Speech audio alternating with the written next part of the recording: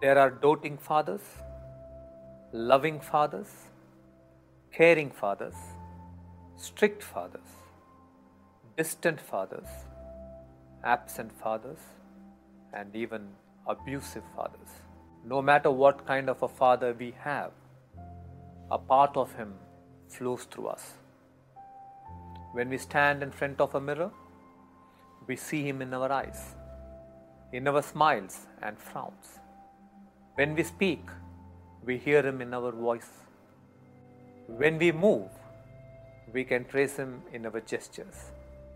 When we emote, we can feel him in our thoughts. Even if you never met your biological father, he still flows through you.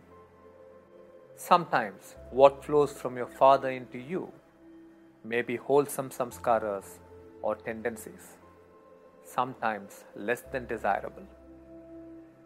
It is a part of our karmic evolution to dissolve that which is unwholesome and nurture that which is wholesome.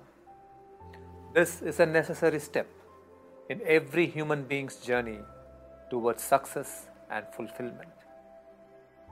Some people ask me about what I think of Father's Day that comes on every third Sunday of June.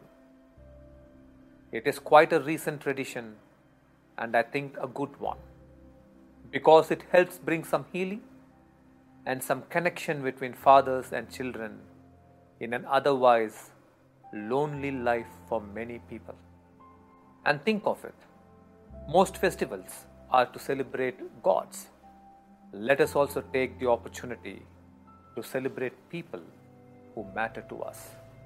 I would personally say, Father's Day should not only be to celebrate one's biological father, it should also be to celebrate and honor anyone who really stood by you in the place of a father. Listen to this ancient Hindu chant.